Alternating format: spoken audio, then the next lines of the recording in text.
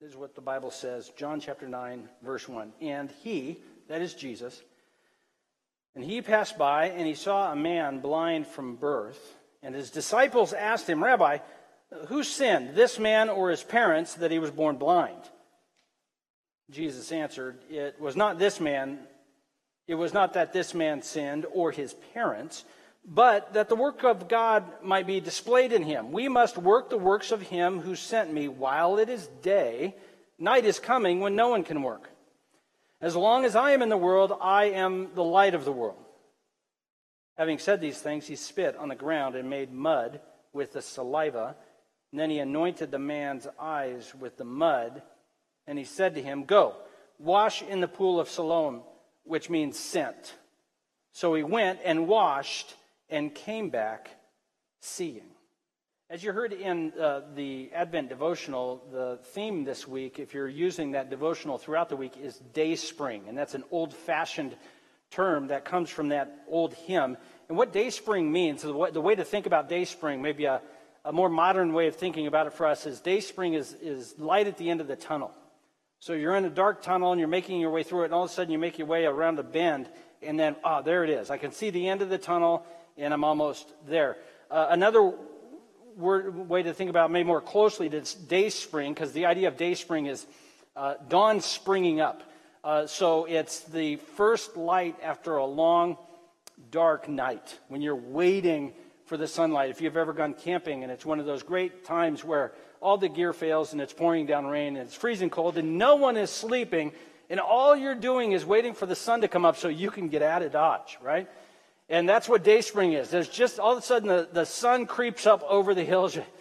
Thank goodness the night is over. We can get packed up and head home and try and get warm. That's the idea of day spring in this hymn, is the light is coming, light at the end of the tunnel, and it's a light of hope.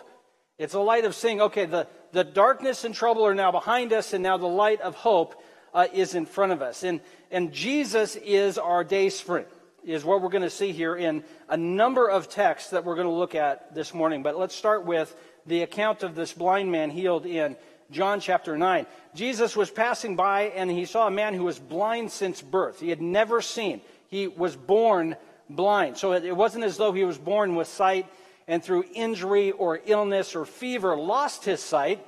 He was born not being able to see.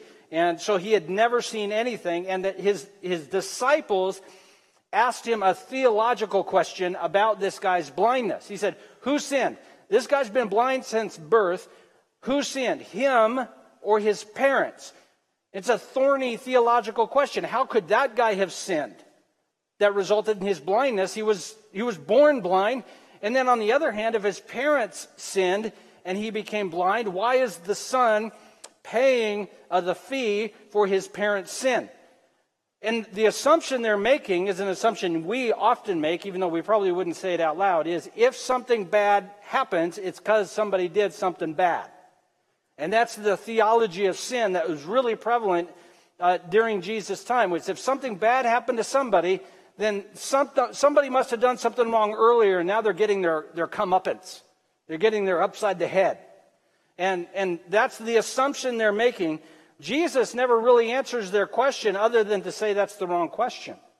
He says, listen, it's not that this man sinned or his parents sinned, but he was born the way he is to display the work of God. And now Jesus wants to make clear what kind of work in particular, a specific kind of work that Jesus is going to do in this guy's life to communicate a message. Because what's going on here is much more than just a guy receiving his sight. Look at verse 5.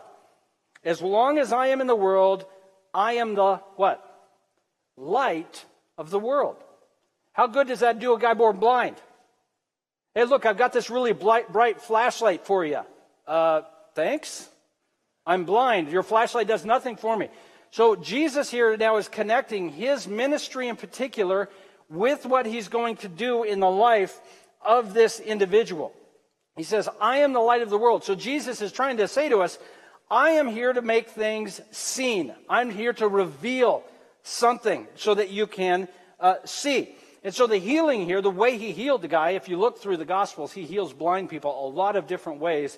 And this is one of the most interesting ways We'll touch on one of the other interesting ways here in a few minutes. But he spit on the ground, and he made mud with his saliva. So he spit on the ground and made himself a little bit of mud because the ground was dry and dusty. He just got a little bit of mud going. And then he put that mud he had made onto the guy's eyes, and he said to him, "Go wash in the pool of Siloam." Our guess would be somebody attended him and took him to this pool. Otherwise, how in the world would he get there, right? So he went and he washed and he saw. When did he see? Not when the mud was applied. He stayed blind then. When he got to the pool and washed the mud off, then he could see. It's going to be important in how the account is related as it goes along. Look at verse 8. We didn't read it. What happens after this guy receives his sight? The neighbors and those who had seen him before as a beggar were saying, "Is this not the man who used to sit and beg? Hey, you see that guy? Yeah. Is he the one who used to sit and beg?" And the answers are varied. Some said, "Oh yeah, that's him." Others said, "No, but it kind of looks like him. It's probably his twin brother." It kind of looks like him. And finally the guy said, "No, I'm that guy." Here's what's funny. The people who could see were struggling. Because they could see the facts. Man born blind, washes, walking around seeing stuff, and their minds were not letting them grasp it. No, that couldn't be him. Why? Because this guy that I'm looking at is seeing. And no matter how much he looked like the other guy, blind people from birth don't see. That doesn't happen. So therefore, I must conclude I'm not seeing that guy, I'm seeing someone else. Finally, the guy tells everybody, "No, I'm that guy."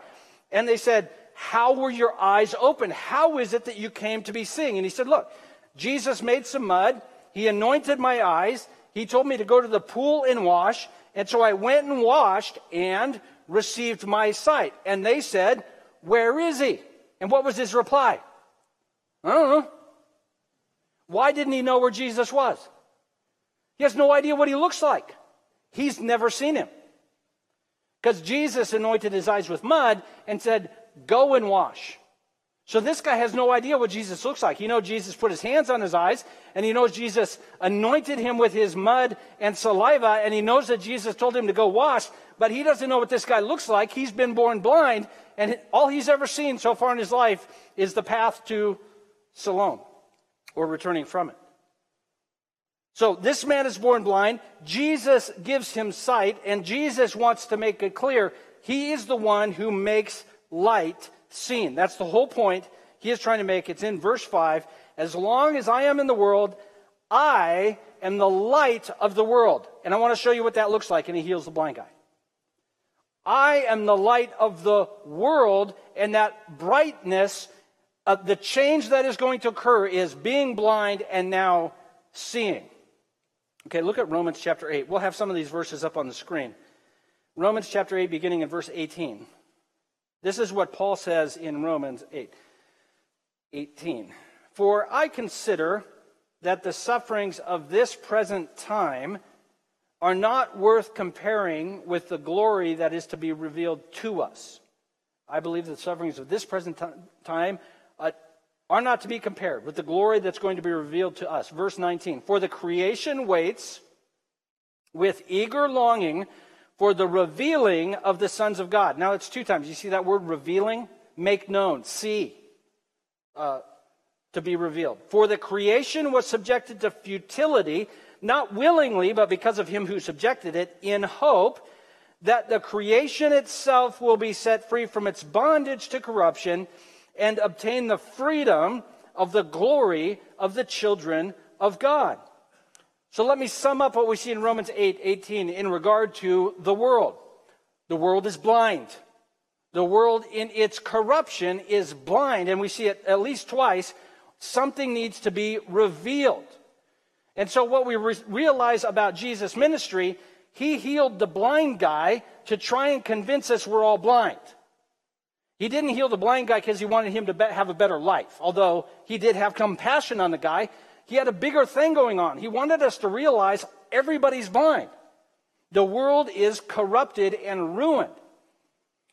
You and some friends decide to go spelunking, going into caves. I just wanted a reason to say spelunking today. So you're going to navigate your way down into the cave. Maybe you're going to go up to Oregon Caves. And usually when I was a kid and we went to Oregon Caves, you get to a certain spot in the cave and they turn all the lights off. Anybody else? Is this just me? So say you take a blind guy with you. And you're walking your way through the caves, and he's got his hand on your shoulder, and you're describing to him stalagmites and stalactites and all these other sort of mineral formations. And then they turn the lights off. What changes for your friend? Nothing. Absolutely nothing changes. What's going on, guys? The lights are off. And everybody else, and everybody who's not blind, as soon as the lights go off, what do? You ever been in that? You go like this. You squint, like that's going to generate light. Like by squinting, which in fact, squinting does the opposite. It actually restricts the amount of light that comes into your eyes. Or you start doing this, right? If I can see my hand, it exists. If I can't see my hand, I don't have a hand. I don't know what that means, but you start waving your hand. What is the blind guy doing? Tuesday. There's no change. He is not having a difficult thing. In fact, in that moment, his blindness might be considered an advantage. He more immediately is starting to use other things to figure out what's going on around him. Whereas those of us who are sighted, when we're dropped into blindness, we're going to struggle to hold on to our seeingness. Before, it's going to take a while, pretty soon, okay, I got to pay attention to what my ears are doing and what my skin is doing and what my hands are doing. Whereas the unsighted one knows more the reality of the situation more immediately. This is what the Bible is trying to convince us of. We're in a dark cave. It's only a figment of our imagination that we think this world is lighted. And the blind man is just simply a way of Jesus is trying to communicate we all need our eyes opened because the sufferings of this world are just telling us that a glory is going to be revealed. The world is in sin's darkness. It's awaiting for the glory of Jesus, and Jesus revealed in us as well. And Jesus is going to take our darkened world from futility and turn it into his freedom and his glory. So this is what Jesus is doing. He's not just healing the blind guy so he can navigate a sighted world. He is trying to communicate to the world, I am giving sight to the blind, and any who are separated from God, which is everybody, are blinded and need to have the light of Christ revealed for them. A great prophecy touches on it. It's over in Isaiah chapter 60, beginning in verse 19. Prophecy and a poem, and it's beautiful. Let me read Isaiah 60, verses 19 through 20. The sun shall be no more. Let me try to read it correctly. The sun shall be no more your light by day, nor for brightness shall the moon give you light. But the Lord will be your everlasting light, and your God will be your glory. The sun shall no more go down, nor your moon withdraw itself. For the Lord will be your everlasting light, and your days of mourning shall be ended. So Jesus here is making us understand through the blind man, he is fulfilling this prophecy among many, many others in the Old Testament. He is that light. The Lord is our light, illuminating the darkness around us. And he's not just our light for the next 10 minutes. He's our light forever. Even to a point where we'd say, do we need a sun? Do we need a moon? And the answer is, when we are fully home with Christ, the answer is no, we don't need them. Because we have him. He will give us light to see. The Lord will illuminate the darkness. He is our only hope for light. He is our only hope for glory. He is the reason we have a hope that the darkness is going to go away. Now, we have lots of things that trouble us on a day in and day out basis. I guess this year in particular, we have more things to think about. You might talk to some people who are older than me. They may challenge that notion. Been through a couple of world wars. You know, my grandpa had mustard gas scars on his arm. He might say 2020. Oh, really? Yeah, it sounds kind of rough. I don't know. But we think, well, what's the light at the end of the tunnel for us in 2020? Or what's the light at the end of the tunnel for us in any given moment? That's where we're going to place our hope. Our hope is whatever that thing is, that if we have it or it goes away, we'll feel better. And Jesus has positioned himself in the Bible to say, I am that hope. And there is nothing else in this world that will give you hope other than the light of the Lord. He is that only final and total hope. Look at it in Revelation chapter 22. Beginning in verse 1. Revelation 22, verse 1. The angel showed me the river of the water of life, bright as crystal, flowing from the throne of God and the Lamb through the middle of the street of the city. Also on either side of the river, the tree of life with its 12 kinds of fruit, yielding its fruit each month. The leaves of the trees were for the healing of the nations. No longer will there be anything accursed, but the throne of God and of the Lamb will be in it, and his servants will worship him. They will see his face, and his name will be on their foreheads, and night will be no more. They will need no light or lamp or sun, for the Lord God will be their light, and they will reign forever and ever. And if you take some time, go back and read Genesis 1, 2, and 3, and read this passage, and you'll realize this is Genesis turned upside down. The tree of life with access again. What happened at the end of Garden of Eden? Where was the tree of life? In the garden. What was guarding it? 2 angels with lightsabers. Flaming swords. And yeah, I know. But we couldn't have access to it. Why? We were plunged into darkness. And here we have a new creation reordered. And now those in Christ have light. They're no longer in darkness. They have access to the tree of life. They have access to the throne of God. Full access, can walk in at any given time and say, how's it going? And worship. And Jesus is saying, I am your light. I am your hope. It is for these days that we have hope.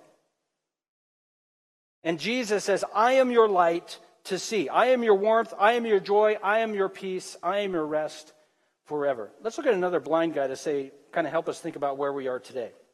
Mark chapter 8, verse 22. I think of all the blind people getting healed in the gospel, this might be my favorite. They came to Bethsaida, and some people brought to him a blind man and begged him to touch him, assuming he would heal him, of course. And he took the blind man by the hand, and he led him out of the village. And when he had spit on his eyes, it's kind of gross, he laid his hands on him, and he asked him, do you see anything? And he looked up and he said, well, I see people, but they look like trees walking around. All right, so that's a little strange. So maybe we'd guess he hasn't been blind since birth because you know what trees look like? Maybe. I don't know. We're guessing. But either way, he was sort of healed. Like Jesus healed him, but maybe Jesus was a little tired, a little tight in the shoulders, didn't have his game on. No, that's not what was happening. Jesus laid his hands on his eyes again, and his eyes opened and his sight was restored, and he saw everything clearly. So what's going on is Jesus, again, he's always communicating. He's showing us what this blindness looks like. Might I suggest, based on 1 Corinthians 13, there's a verse that tells us, now we see through a glass dimly. On that day, we will see what? Face to face. Where are we on that range of blindness? I don't know, it might give on the day, but I think some days in terms of our connection with the Lord and how we're walking with him, it feels like we're walking through the mist. We're just straining to try and see it. But it doesn't mean that Jesus isn't up to something. It just means we're not home yet. It just means we have another day that we're looking forward to. There's going to be a day where we're going to stand before the Lord. The fog's going to clear. We're going to see him face to face. And it's all, oh, now I see what you were doing. Now it's starting to come together. But right now we sometimes feel like we're feeling in the dark. We can see and we're following Christ in hope. And we know there's a hopeful day that's going to come. But other days it seems dark. It seems like I don't know if we're going to make it. And it doesn't mean Jesus isn't up to something. It just means we're not home yet. And a day is going to come. Some days are better than others, but a day is going to come when the lights are going to come on and we are going to see Christ, and his light will never, ever dim. Even today we see dimly, but one day we will see more closely. And so we put our hope in the light of Jesus. Jesus is our dayspring. He is our light to see. Let's go back to John chapter 9. Let's look at the rest of that passage. There's some important things to think about. Jesus is our light to see. How about this? Jesus is our dayspring. Jesus is not just a light that we might see. He wants us to see the light. Let me explain what I'm saying here. You're walking through the forest, it gets dark, so you turn on your flashlight. Or if you're like me, you turn on the light on your phone. You're like, shining around. I don't know a lot of people, if you suddenly find yourself in the darkness, you turn on your light and then look at the light. Did anybody else do that? That's a bad idea. I mean, it's dark out. Your eyes are already sort of adjusted to the dark. You shine a light in your eyes, it's going to hurt. And then you're not going to be able to see anything, right? What we do with the light is we generally shine it on stuff. Oh, look, tree, bear, mountain lion. Okay, we're good. So you're looking around at what stuff is. Jesus, though, as a light, is a little bit different. He illuminates the world around us. It's in utter darkness, and Jesus gives us light to see. But Jesus, on the other hand, is a light that is lovely to look at. Jesus is a light we want to actually see this light. It's not just merely that he provides light to see the world around us. When we see Jesus, I might say it this way, we don't want to see anything else. Verse 13 of John chapter 9. They brought to the Pharisees... Boo, I thought you would do it. Okay, boo. Yeah, what do you remember when you're reading the Bible and you read the word Pharisees, you should hear the Darth Vader music playing in the background. They brought the man who was formerly blind. Now it was a Sabbath day. Okay, somebody is about to get their britches in a bind. We know that if you've read the Gospels. Jesus had made mud and opened. Can you believe the gall of this guy? Making mud on the Sabbath day. It was completely against the rules. The Pharisees asked him how he'd received the sight, and he said, this is what the guy told him. He put mud on my eyes, and I washed in seed. And this is what they're hearing. On a Sabbath day, you, number one, made mud. Are you kidding me? I'm being silly, but back then this was very serious to the Pharisees. Secondly, you did what? You washed it. A good Jew would leave the mud on their face till the next day. Because you shouldn't be working to get the mud off your eyes. This is how the Pharisees, number one, Jesus should not have made mud to give you eyes to see. And even if he did, you should have stayed blind at least for another day, if you're a good Jew at all. Just stay blind. You can wash the next day and get your sight back. So the disciples had started this account here by asking who had sinned. And the Pharisees are now asking what? Who has sinned? And they know two people have, according to their measures. Jesus has sinned by making mud on the Sabbath.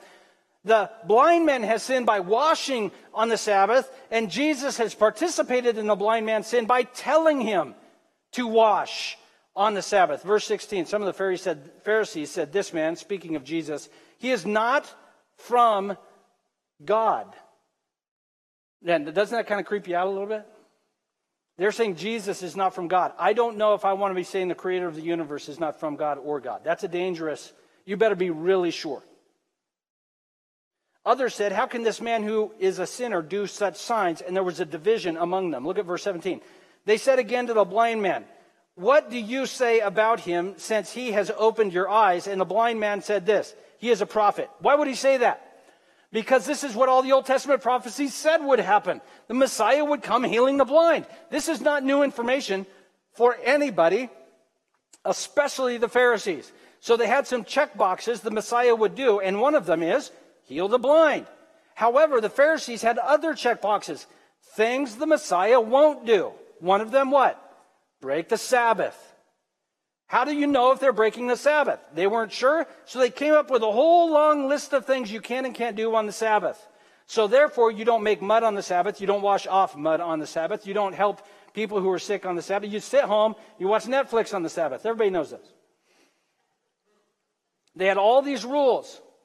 So therefore, since the Messiah broke the Pharisees' rules, the Messiah was not keeping the Sabbath, so therefore Jesus is not the Messiah. He can heal blind people all day long.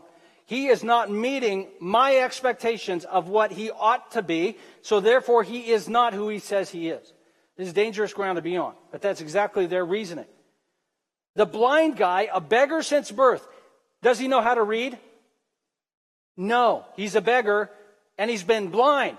He knows more theologically about the Messiah than the Pharisees, who probably had the Old Testament memorized. The Jews did not believe that he'd been blind, so they called his parents. This is verse 18 and 19 and following. And they asked him, is this your son who you say was born blind? You can hear the cynicism. His parents answered, we know that's our son. And we know he was born blind, but we don't know how he sees, nor do we know how his eyes were opened. You ask him, he's old enough, he's a grown-up. Ask him. And the reason his parents answered this way, it tells us in verse 22, they didn't want the Pharisees to cast them out of the synagogue. The synagogue was not only the religious center of the community, it was your social connection. If you wanted a good deal on home repairs, you asked your buddy at the synagogue. And if you aren't in a synagogue, you're not going to be able to get any business done. You're going to show up the next morning to purchase your goods in the market, and nobody's going to sell to you. This is you're shut down. Your debit card's canceled. Your driver's license is gone. You can't do business in the community. And so they were very careful. Talk to our kid. These are some great parents. Number one, their blind kid is begging. What does this tell you about whether or not they were caring for him? The parents were still alive, and their blind son was relegated to begging. So these are some high-quality parents. They are not writing any parenting books to begin with. Secondly, when it comes down to it, and it's time to really rubber meets the road, are we going to get kicked out of the synagogue? They throw their blind since birth son who's been begging his whole life under the bus. Ask him, are we still good? These are some high-quality parents. So for a second time, they called him in. Verse 24, look at this. This is unbelievable. I love this guy. They called him in. Give glory to God. We know that this man is a sinner. Tell us what happened. Verse 25. He said, whether he's a sinner or not, I don't know. And he just sticks to the facts. This guy would be a really good attorney. One thing I know, I was blind. Now I see. I can tell you, hold up a number of fingers to tell you how many you're holding up. And they said, what did he do to you? How did he open your eyes? And this is the Sabbath day issue. He answered them, I've told you. Do you want to hear it again? Do you want to become one of his disciples? And they reviled him and said, you're his disciples. We know that God has spoken through Moses, but he couldn't speak through this man. And here's what he says. Why, this is an amazing thing. You do not know where he comes from, and yet he opened my eyes. We know that God does not listen to sinners, but if anyone is a worshiper of God and does his will, God listens to him. Never since the world began has it been heard that anyone opened the eyes of a man born blind. If this man were not from God, he could do nothing. And they answered, you were born in utter sin, of which he would have agreed. And they cast him out of the synagogue. Here's what's incredible about this blind guy. He has never seen Jesus, and he has shared the gospel with religious leaders to such an extent that he's now being persecuted. His hope is in the Messiah alone, and he has been blind since birth, and he has never seen his Messiah. How do we know that? Look at verse 35. This is where the story gets exciting. I know you're like, but it was exciting already. Hang on, buckle up. Jesus heard that they had cast him out of the synagogue. And he found the guy, and he said, do you believe in the Son of Man? That's a Messiah reference. And he said, who is he, sir, that I may believe in him? Why did he ask this question? He's never seen Jesus before. He doesn't know who he was talking to. And Jesus says, you have seen him. It is he who is speaking to you. And he said, Lord, I believe. And he worshiped him. So Jesus said, no, you have seen him. He's saying two things there. He's saying, you have seen him, meaning it's me. I'm the guy who healed you. And this guy believed in Jesus for his forgiveness. He said, I believe, and he worshiped him. But Jesus is also saying, no, you have seen more already than all the sighted people in this city. You have seen Jesus before your eyes were open because you walked to the pool and washed. You've seen him. This guy might say this, and here's what I would say is our primary thing we need to think about from this section of Scripture. John 37, you have seen him, and it is he who is speaking to you. Jesus is the reason we have eyes.